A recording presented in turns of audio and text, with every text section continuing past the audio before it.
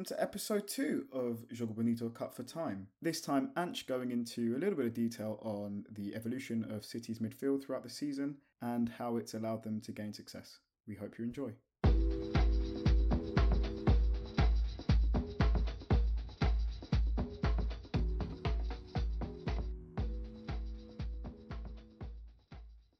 City, what they are doing currently under Guardiola is that they started the season with a 2-3 base. So they had 2 centre-backs in build-up with 3 moving into midfield. Now they have moved on to more of a 3 base. And the interesting part about that is that Ederson right now in the build-up play comes out and effectively becomes the third centre-back.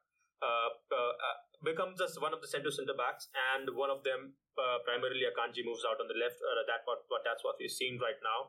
And we have John Stones moving into midfield alongside Rodri, and basically playing, as I was pointing out in the chat yesterday, playing a libero role. He's playing alongside Rodri. He's making the forward runs as well, and he's complementing that with Rodri quite fantastically.